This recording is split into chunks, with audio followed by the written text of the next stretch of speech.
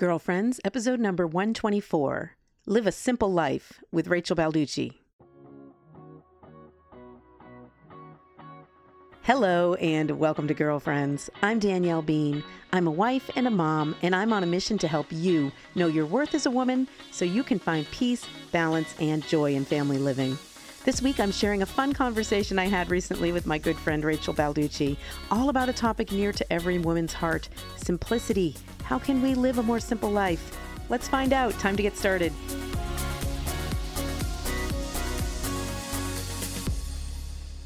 Hey, girlfriends, how are you? Glad you're here. Thanks for joining me for another episode of the Girlfriends podcast. I'm always glad when we can connect in this way. So meaningful to me, the fact that we can, across the miles and digitally and audibly connect about the things that really matter to us. And this week, our topic is really an important one. It's about living a simpler life. I had a great conversation with my friend, Rachel Balducci, whom I've known for many years.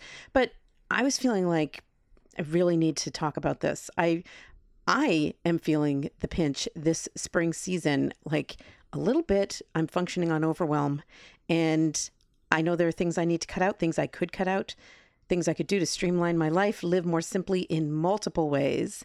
And so I think it's an important topic, and maybe you're feeling that way. I'm certainly feeling it because of, well, spring sports. Okay. You might be tired of hearing me talk about baseball season and that it's kicking my butt, but it is. And then there's my working from home, which always is going on. And usually I can make it fit into my life very well. But when I've got the pinch at the end of the day with sports season, and baseball just takes a ton of time, like basketball and cross country and track and tennis and a few other sports that my kids participate in, just aren't quite as long. I guess these baseball games go on real long. And then when I've got one kid at one field and another kid at another field, and they don't quite match up for, driving times, it's figuring out the driving times. And anyway, I'm finding that the afternoon runaround begins earlier than it does for other sports, like 4 p.m.-ish. And then, or actually today, I'm driving Rafe at 2:30. So he has to catch a bus because he's on a school team this year. But anyway, that seems to be creeping into my day earlier and earlier. So then to make up for that, I've been getting up earlier so I can start my work day earlier and still get my hours in. And then I'm feeling that because after a long baseball, coming home and getting around to dinner, by the time all the routines are done, I'm getting to bed, maybe even a little later than usual. So I found myself the other night, it was like not even 8 p.m. and I was falling asleep, and I thought, this is not my normal. This is not good. And yet I do know they call it baseball season because it is a season. And by the time school is done, things will be in a different kind of routine. How are you doing with planning for summer? Last year, we did a whole podcast on summer routines and the importance of putting a plan in place for summer. And I think maybe we'll revisit that, but I'd love to have your input first. You can email me, Danielle@daniellebean.com. Tell me all the ways that you're coping with a busy spring schedule with confirmations and first communions and graduations and all the awesome stuff that happens that still takes a lot of our time and energy. Well, hopefully it's going to help you to listen to my conversation with Rachel Balducci. She's a mom of many and kind of a veteran of busyness and balance. And she has all those same pressures that we all do, except she really has over the years developed a philosophy of approaching all different facets of life with a sense of simplicity. And she's got a new book coming out on that very topic in the fall. So that's something that's been on her heart and mind a lot. I think you're going to really appreciate all that she has to share. Take a listen. Hey, everybody. Welcome to Girlfriends. I'm thrilled that you're here today, and even more thrilled that my good friend Rachel Balducci is joining us. Rachel Balducci is a newspaper columnist, author of How Do You Tuck in a Superhero, co-host of The Gist, a women's weekly talk show on Catholic TV, and most importantly, a wife and mom to 5 sons and 1 beautiful daughter. Welcome, Rachel. I'm thrilled that you're here. Thanks, Danielle. So great to be chatting with you this morning. Always great. For those of you who don't know, Rachel and I work together on The Gist, which is a ton of fun. We have one crazy week in Boston every year where we record a bunch of episodes, and it's so fun. But beyond that, Rachel and I go way back. I don't even want to count the years. Has it been like 16 years or something? Well, however old Rafe is. Okay, so 13. Yeah, right. 13. I was But pregnant that with still Rafe. sounds insane. Yeah, and I mean, I love the story of that. I was blogging, and at that point, I didn't have a feel for maybe all the different blogs. Well, there weren't tons back then, were there? There were just a few, and you and I were among them. Yeah, and I get this email from this woman named Danielle Bean, and oh my gosh, you were so just telling me, encouraging me, and telling me how much you loved what I was writing, and and then I sort of am like, oh, let me just click and see who this nice woman is. Click through. Danielle Bean, author of several books, and about to have her, at that point, was at your 7th baby. Yeah. And you ended up having him like the next day. So it was really, and that's where our friendship started. That's great. And yeah, it was so fun. So awesome. Awesome. Well, I love that we have that history together, and we've seen a lot. And one of the topics that you are sort of seen as an expert at, just because of your laundry folding prowess, is kind of simplicity, organization, those things that a lot of us women struggle with. So that's what I want us to talk about here today. And you do have a book coming out that's related to this topic, correct? I do. In the fall, I'm going to have a book come out with Our Sunday Visitor, and it's all about simplicity. And it's not just simplicity of the home, like this idea of like getting rid of stuff, or even minimalism, which is also another concept that kind of ties in with that. And those are important things. But really, this is something I think about a lot, because as women, as people who are in love with Jesus, we're called and asked to do a lot. We spin a lot of different plates, we juggle a lot of different balls. And I'm always thinking about, how can I do this the best? That doesn't mean being the best at everything, but how can I do what God has asked me to do in a way that is peaceful for my family? Because motherhood and being a wife is my primary vocation, but that doesn't mean it's the only thing God is asking of me. And so, when I get asked to do other things, we all know, there's a cost to that. Mm-hmm. And I'm always trying to figure out ways to say yes, but without it costing peace in my home or my sanity, or I never want to get to the point where I'm saying yes to so many things that it's bringing chaos. And I think that God really has given us the tools to figure out how to streamline all the different areas of our life. And that the thing I love about the concept of simplicity is that looks different for different people. There's no one size fits all.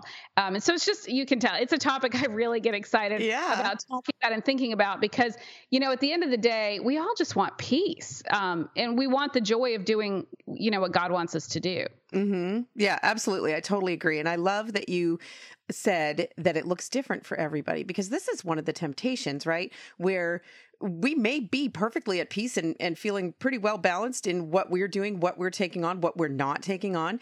And then you look over your shoulder and you see someone who's doing something completely different and seems blissful in the midst of it all. And you think, oh, maybe that's what I should be doing. Like, what's wrong with me? And what a temptation that is. What a distraction that is.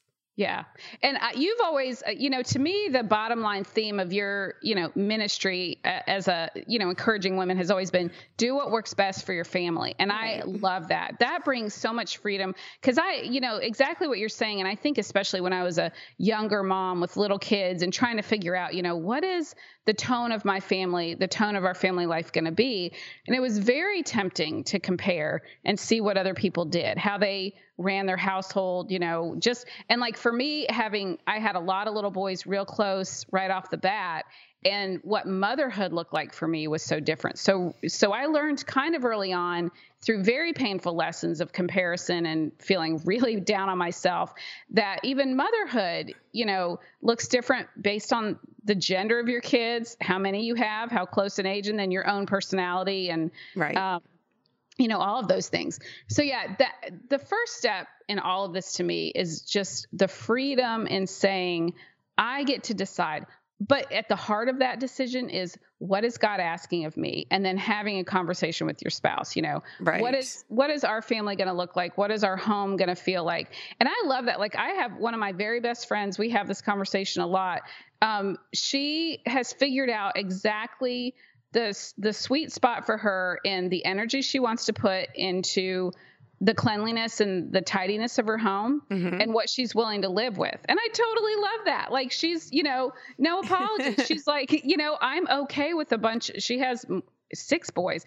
I'm okay with Legos being under the couch. It just doesn't bother me. And then, when it's time, they do a big clean of the house. And that's so great. Like nobody needs to feel like they have to have a standard because that's the standard somebody else has, which is so much freedom in that. Such a great point. And maybe one of the most important people to not be comparing yourself to is your own mom, because this is so funny to me. Like it took me decades to figure out, like, I don't need to do this just because this was important to my mom. But there, you have these kind of assumptions built in. There's nothing wrong with doing it. And it's wonderful that my mom did it, but it doesn't work for me, or I don't value it in the same way that she did. Like coming to terms with that really is something that I think a lot of us struggle with. That was a huge moment for me too, Danielle. And I remember exactly what it was about for me. And it was chore charts, as funny as it sounds.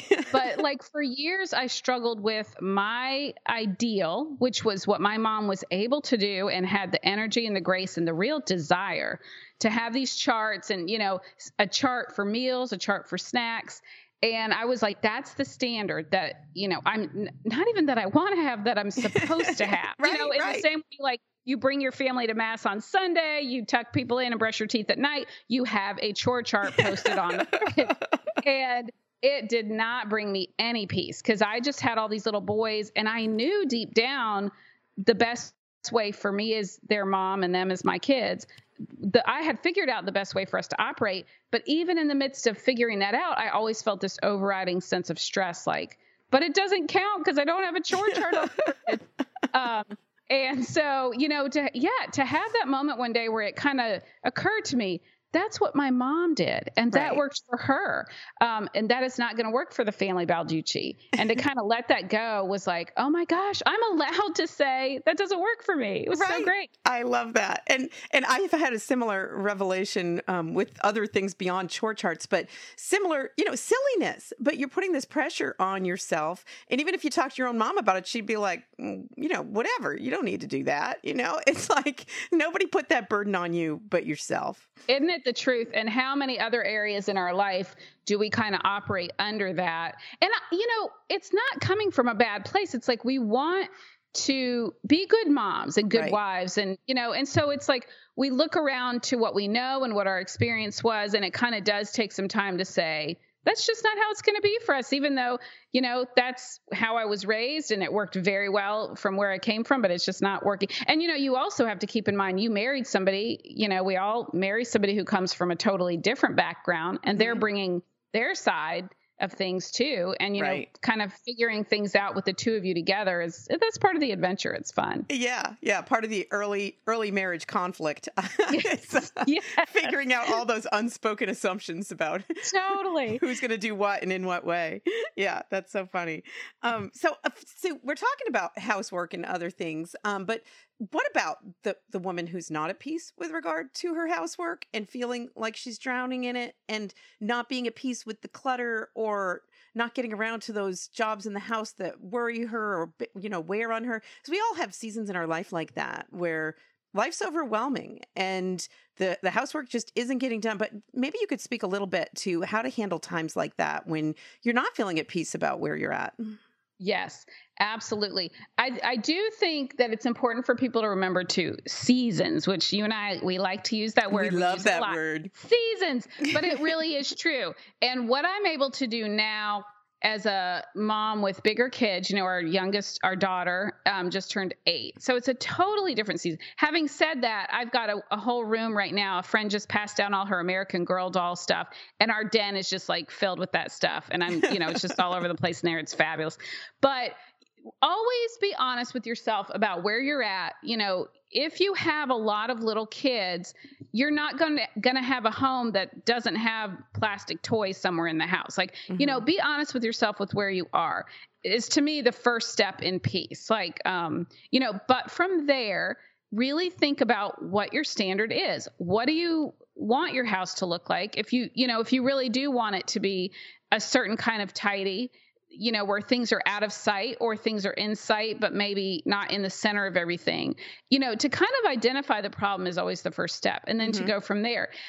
Our first home was tiny. It was one of those like open floor plans, but a very small one where there was room for like a dining room table, a couch, the kitchen, and it was all in kind of this big big-ish open place. And so I kind of knew like I had to limit how many toys I had in there. I didn't have some giant basement.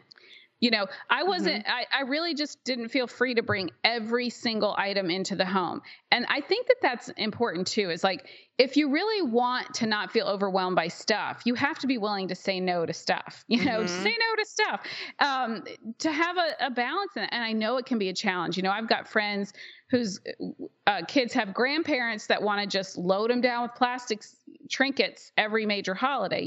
I know that can be a problem, but, get to be good friends with the people at Goodwill and Catholic Social Services, and there's a whole mentality with that too, of like getting rid of things, training your kids to be generous with the less fortunate. There's a way of approaching that.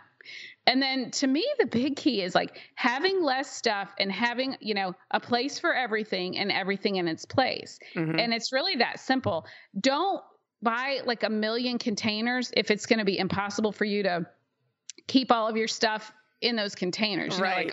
I came across somebody somewhere who had figured out how to organize the Legos by colors. And I'm like, go, girl. That is incredible. I would never. Our Legos, and we have about 40 pounds of them, are in a giant coffee table, like a drawer with wheels on it that rolls under the coffee table right in the front room. Perfect. Like, live in your space and be who you are with the family that you've got, I don't have glass coffee tables, for instance, but it's like, there's a way you can have peace and beauty and make all that stuff fit into the different spaces. But really the heart of it is, having a feel for the size of house you have, the space you have, and then making your stuff fit in there. Like, don't go buy a pod to stick in your driveway because you have so much stuff. Like, I'm going to tell you a story real quick. Yeah. Recently, our son, at our school, there's always a big fundraiser that's a yard sale.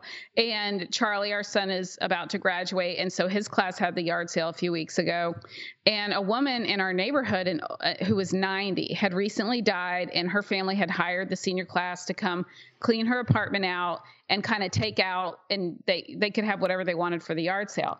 I mean, that whole yard sale, not the whole thing, but a lot of it, was this woman's stuff. Oh my gosh. And it was all lovely stuff. But it's that in the year before, Elliot was in the same boat, and it was another older person who had died. Family had donated all the stuff because the kids didn't want 90 years worth of collectibles, right? As lovely as they were. And it kind of was like one of the other moms said to me, if I get nothing out of this experience, it's that I'm never buying another thing for the rest of my life. And there's nothing wrong with it. Like, you've got to have stuff in your home, but don't operate under this assumption that like your kids are going to want all this stuff. Like, how freeing is it to think you don't actually have to save every holy card, in the church that you come across in the church narthex, or, right. And that was what was really sobering to me, was boxes and boxes of beautiful things that were now just like, we're sorting through for this yard sale. Right. So, it's okay to get rid of stuff. Let it go. Like, it does not come with you to heaven. You don't get to bring it with you. So, oh my gosh, so funny. A great life lesson though. And one that I often get by watching those shows about hoarders. I mean, if I'm feeling bad about clutter in my house, the remedy is watching one of those shows. I'm like, I'm not doing so bad. I'm not, I can walk through my living room anyway.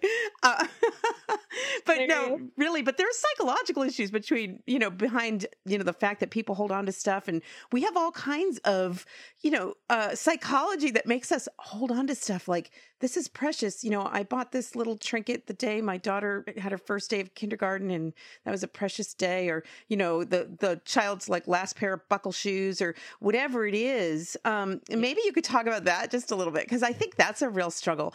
I don't tend to have that. I don't know. I guess I'm just non-sentimental, because I'd much rather get rid of stuff and regret having gotten rid of one thing than have all this stuff piled up and not even know what's in these boxes, I know, it's so true. And like you say, the sentimentality of it. And I think that is a real emotional, spiritual issue. Mm-hmm. And I think it's an issue of trust. Like when I think about it, because, the last couple of years have been a bit of a challenge for me. You and I have discussed this because you're in a similar boat.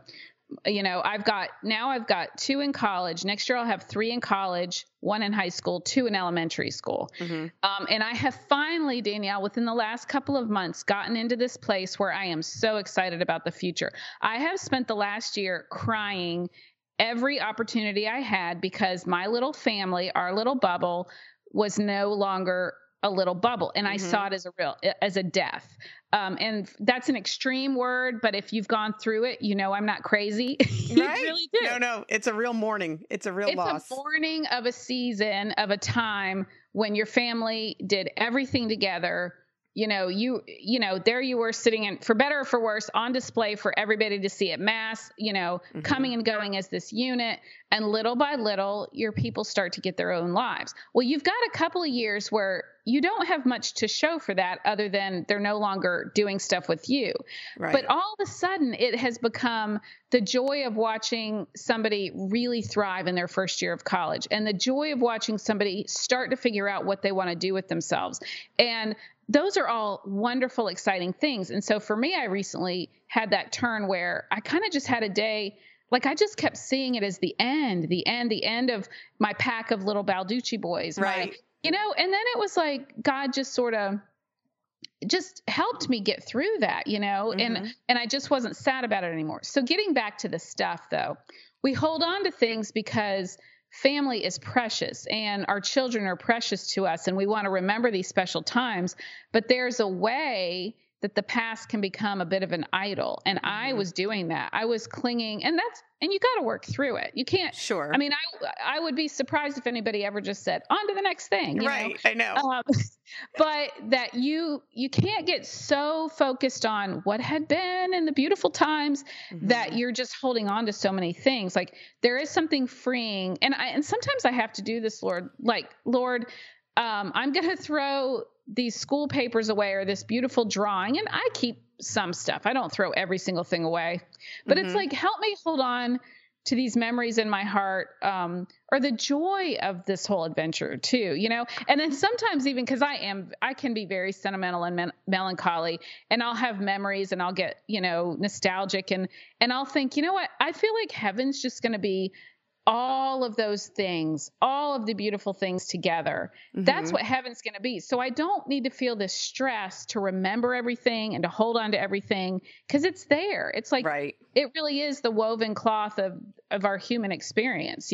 That's a very deep thing about, like, I'm thinking very deep about the boxes of stuff though, but there's got to be a way that we get to where we're like, I've got to learn to let some of this go, Right. I totally agree, especially if you have multiple children, because these things add up. And you know what I remind myself, because my mom raised us and, we were 9 of us, and she kind of struck a balance. She was super organized, but with regard to keeping things, she had a box for each of us where she'd put all of our like awards and certificates and that book we wrote in 3rd grade and whatever.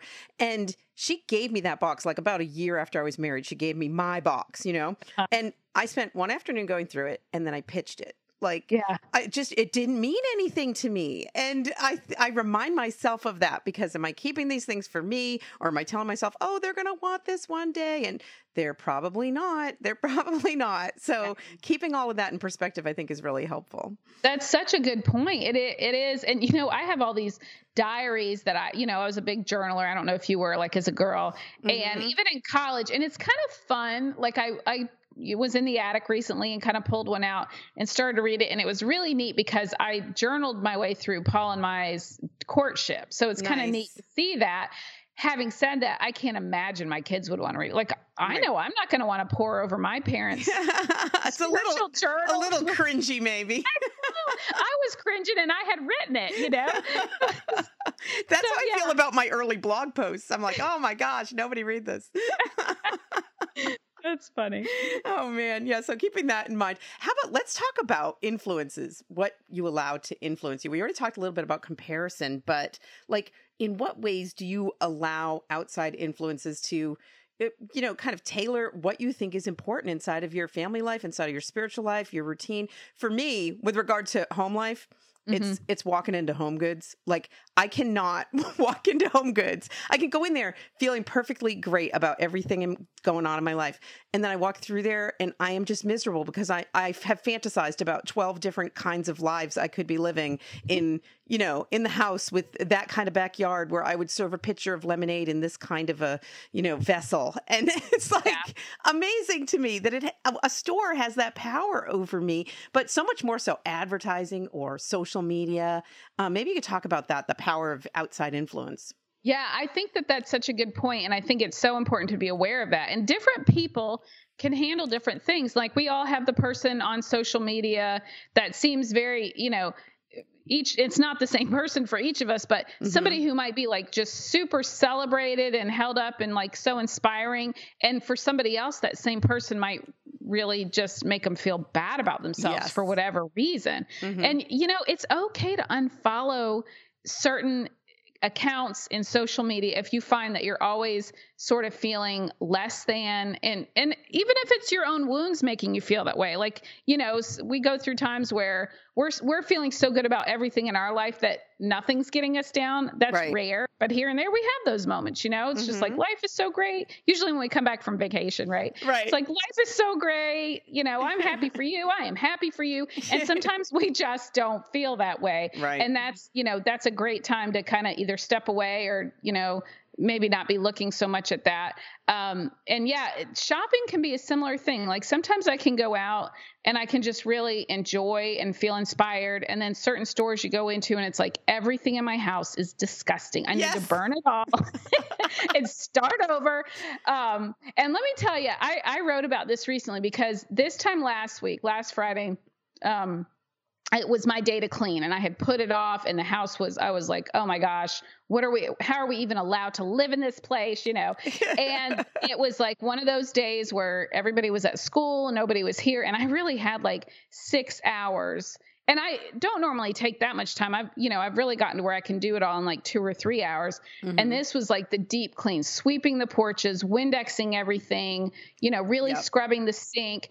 I loved my home after that, know, and I think that like, it's important to acknowledge influencers, but then also to realize like the way you get back on top of feeling bad about yourself, feeling bad about your home is taking care of the things you already have and not thinking it's all about wishing you were something else or somewhere else. But it's like gratitude at the heart of it. It really helps. And then really being honest with what you want to surround yourself with the friends you want to talk to, leave every soul the braver and happier for having met you. That's a quote I came across years ago.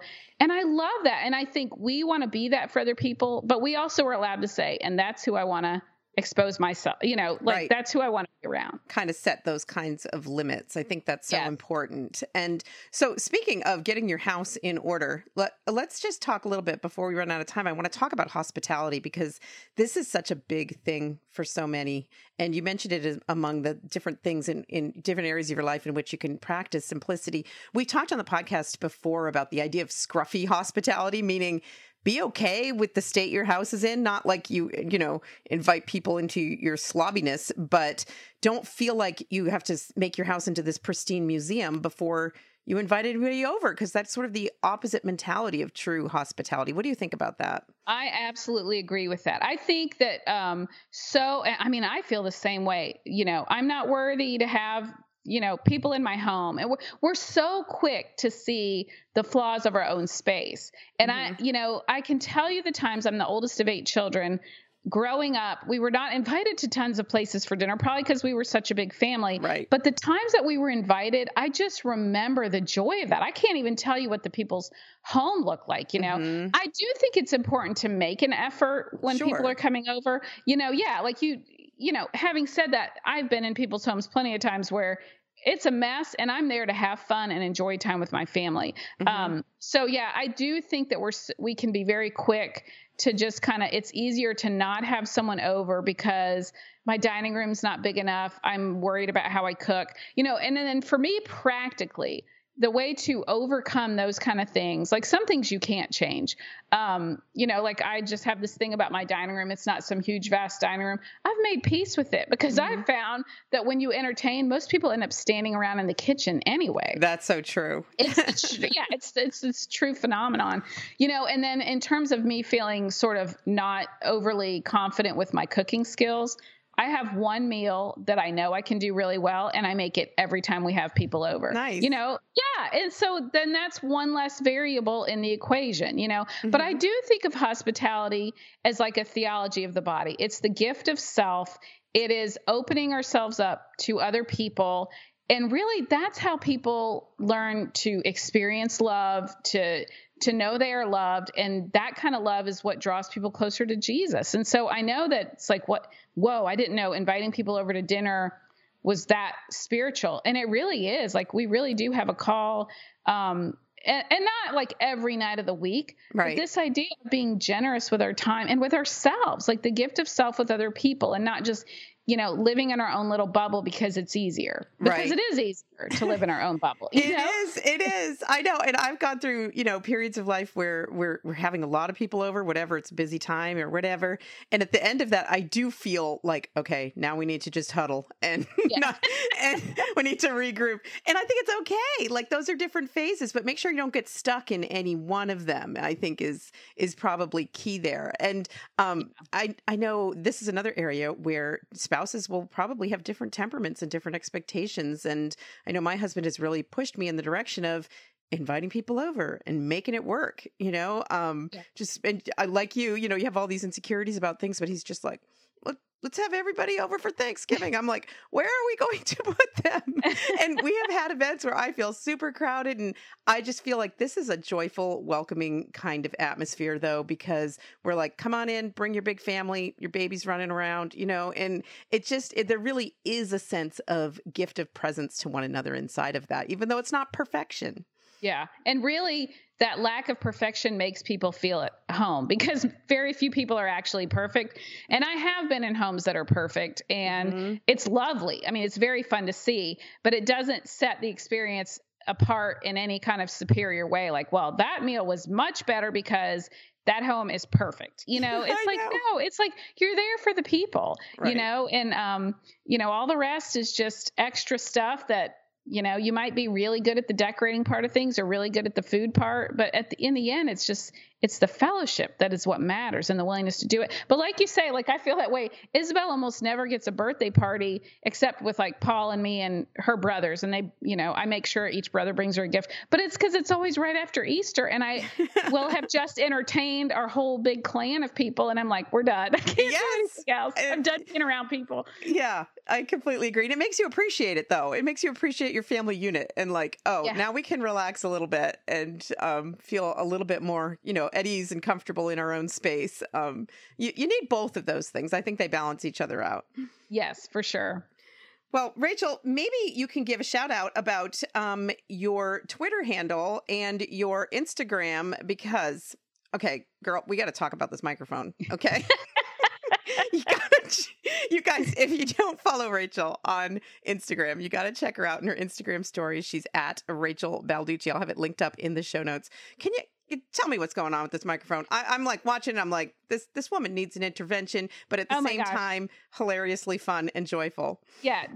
Thanks. I'm loving it so much. So it's just crazy, that yard sale I was telling you about. My son Charlie brings this microphone home, and it was sitting on the counter for days. And one night I just picked it up and I started singing, and I got like the karaoke bug, that just, and then I just started getting a little delirious. Like, how great would it be to walk around in life with a mic, and like everywhere you go, the mic's like, could you help me get something off the top shelf here at the grocery store, please, sir?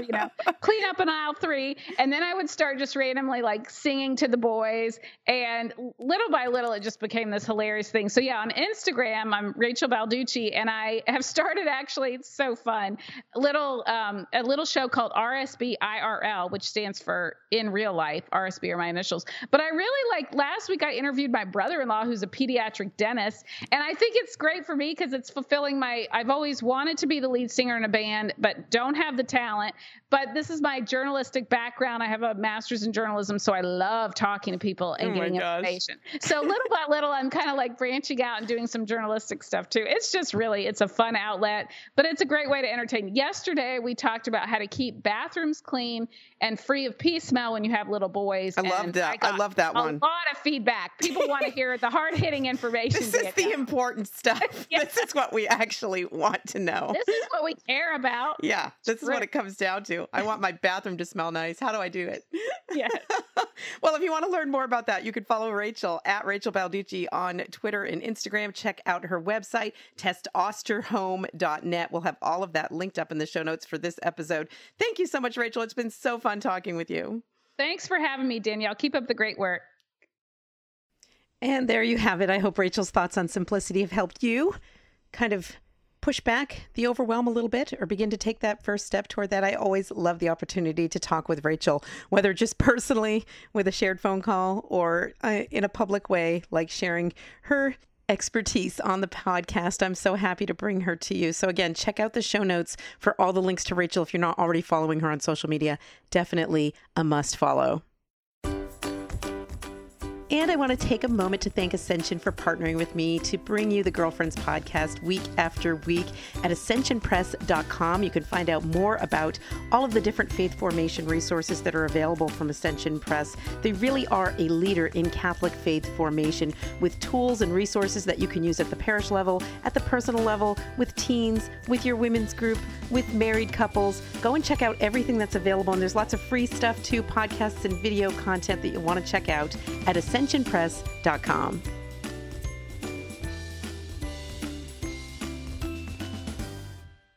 And I want to remind you that I'm going to be presenting my You're Worth It retreat on June 23rd, which is a Saturday in Concord, New Hampshire at Christ the King Parish. I'm really excited and looking forward to bringing the retreat there to the ladies that day. So if you're anywhere in the New Hampshire area, come on out. I'd love to meet you. I always love to hear your stories and connect with people who listen to the podcast. So looking forward to a great day with the women at Christ the King Parish in Concord, New Hampshire. If you're interested in registration details, go to the show notes for this episode.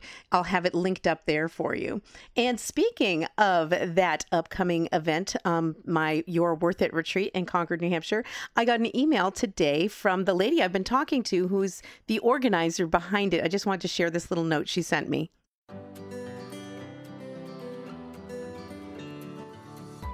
So Michelle says, "Dear Danielle, last night I was angrily washing the dishes. I work too. Why am I the only one doing the dishes?" Oh, those sound like familiar thoughts. I don't always feel that way, but last night I was grumpy. So I popped in my earbuds and turned on the episode where you talk about faking it till you make it. A lot of it spoke to me, but I have had an especially hard time exercising in this season of life. 2 jobs, 3 kids, a 9-month-old that still doesn't sleep. I don't have the time or the energy. But you inspired me. So this morning, after walking my older kids to the bus, instead of coming straight home, I kept on walking and took a big loop around and walked almost a mile. It's nothing extravagant, but it's a start. I'm going to fake my way through these short walks until I'm back in the groove. Thank you for the inspiration. Well, thank you, Michelle. I really am encouraged by your note because it really gets right to the heart of exactly what I was talking about. Taking that first little step, forcing yourself, putting that smile on your face and pretending you are all about this exercise thing. And it really does get easier and it becomes more of a habit. So great job. Kudos to you. I know you say it's nothing extravagant, but it's a huge deal. Sometimes that first step in the right direction is the hardest one to take, and you did it. So I'm so encouraged by your note. So thank you so much for sharing that little bit of success, because you know what? It's those small successes that really do add up. And I was thinking about that. I was thinking about the phrase small success, because way back in my Faith and Family days, those of you who go back to Faith and Family Live with me, we had a weekly feature and I used to publish it on Thursdays called Small Success Thursdays. And I would share 3 little things that weren't going to get me any applause, but positive things that I did. It might be like, I finally bleached out that sink that was gross and I couldn't get around to it. Or, I made that phone call to my son's teacher that I was putting off, or whatever it is. And just make that list and then encourage other women to share their small successes. Because you know what? They really are a big deal. Those things add up. And those are the things that kind of build up if we're not attending to them and kind of overwhelm us and feel like we're victims of our own life. So good for you, Michelle, in your small success. If you have some small successes you want to share with me, I'm always here to listen and share it. And we can give you a great big round of applause here at Girlfriends because we know they are actually important. Those little things that nobody's going to applaud you for, but it takes so much effort sometimes just to do that one little thing and get something started. So congratulations, Michelle. And if anybody else wants to share theirs, give me a shout. You can connect with me at Danielle@DanielleBean.com or send me a voicemail or connect on social media. I want to know about your small successes too. Okay, next up, I got a email message from listener Sarah. And Sarah says, Dear Danielle, I love your podcast. Thank you for the work that you put into it. Do you have any books or other resources to recommend that I use to give my oldest child the talk? We have 3 kids. The oldest is 8, and she's just getting to the point where I feel like more information about sexuality will be helpful to her. She's asking some questions, and I want to be sure I am ready with the answers. Any advice or resources you can offer would be greatly appreciated. Thank you, Sarah. Well, Sarah, I get this question a lot because you know what? This is a tough thing. This is something we struggle with. And it's hard. This is one of the most challenging things, and it has been for me as a parent, and especially as a young parent with no experience in talking to my kids about sex. I really felt the pressure too when my family life was right about where you guys are at right now. And the short answer is I don't have resources to recommend. There are a million of them out there, and you might find one that you like. I have looked at a lot of different ones, books and, podcasts and DVDs and whatever. And the thing is, I never felt like they were me the way I wanted to talk to my kids about this important topic. And some of them felt like cheesy. Some of them felt too biological. Some of them just felt too, just heavy-handed religiosity in them. And I just never found the one that's the perfect resource for me. And I understand the wanting a resource because there was nothing I wanted to do more with my first child in having to have the talk than to just, hand her a book and be like, tell me if you have any questions, because this is uncomfortable for many of us. And, I've always said, I have no problem talking about sexuality with other people's kids. But when it comes to my own, all of a sudden you have this deep self-consciousness or something. I was incredibly nervous to talk about this with my kids, but we know it's important and we can't avoid it, right? So I would encourage you to, look at the different resources out there. You might find one. And I know I've heard from people that have found different books and stuff that they really find helpful. But I would encourage you, first of all, to make sure you're fully informed and some basics like, Theology of the Body for Beginners might be a good place to start so that you're approaching this conversation in the right way with your children. And I would use your own words. I think there's no replacing your own words because you know your child intimately and deeply. You know their temperament, their personality. You know what they're likely to be anxious about, what kinds of questions they might have. And so you know them so much better than an author of some book will know them and know the way to speak to their hearts. So I find that there's really no replacement for parents talking to their kids in their own words, from their own hearts. And now you can for sure supplement with all kinds of resources. You can for sure study up on your own ahead of time so you feel like you're giving them some good information, solid information that's backed up. But I really do find, at least in my own experience, that there's no replacement for just me and my husband talking to our kids in our own words, sometimes together, but sometimes that creates a really awkward dynamic. And so oftentimes it ends up being, one-on-one. And again, talking about the talk. I know we talk about the talk, and for some of us, that is what we got as kids. If you were fortunate enough to have parents who talked to you about sex at all, it was like one talk and that was it. But I want to encourage you not to think about the talk. I mean, there might be one initial talk that you have the most difficulty getting through or that you want to be the most prepared for. But I want to encourage you to think about this as many, hopefully many conversations over the course of your child's lifetime about this important topic. So there's no substitute for your own words, but make sure you're giving a lot of your own words to your kids. It's been in my experience, that's the best way to approach these topics with kids is to begin a conversation.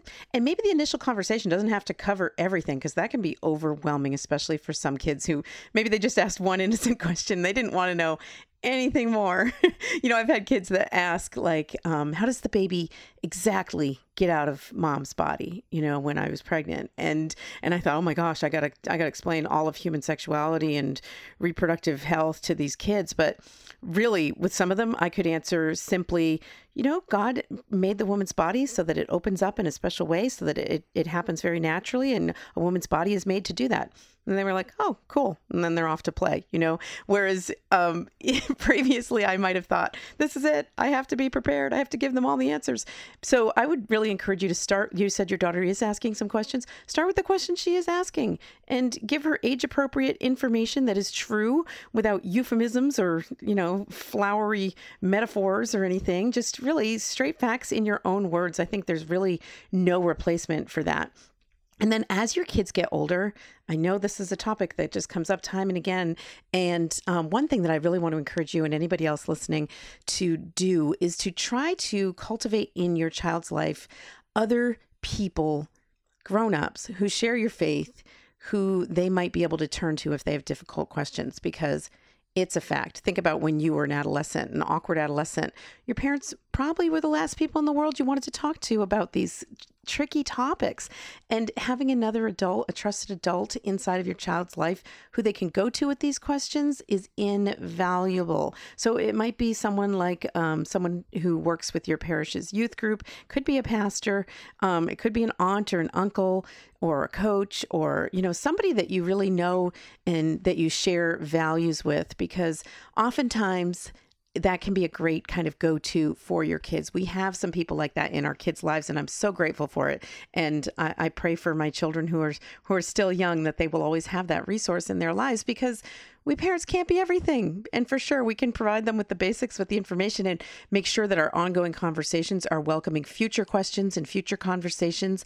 But the fact remains that sometimes, regardless of our best efforts, our kids are not going to want to come to us. So those are my thoughts about it. I'm sure people listening have their own resources that they might like to recommend, their favorite go-tos. What did you use to educate yourself and educate your children about the important topic of human sexuality from a Catholic faith perspective?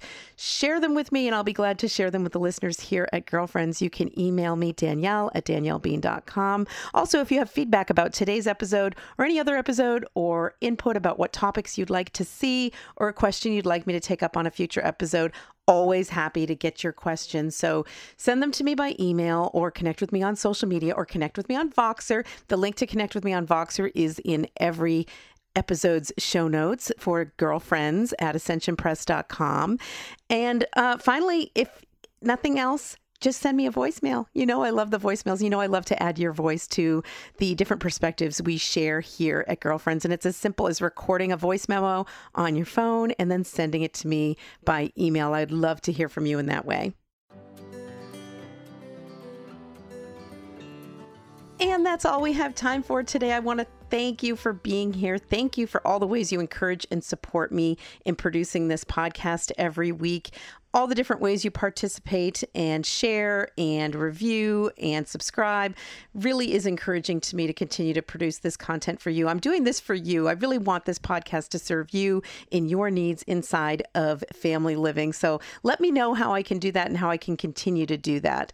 But also, I just want to thank you for being here, because that also is an encouragement to me. The fact that we have this community of listeners, that you're present, that you're here to listen to what I share every week, really means a lot. You are an important part of this community of girlfriends. So thank you for being here.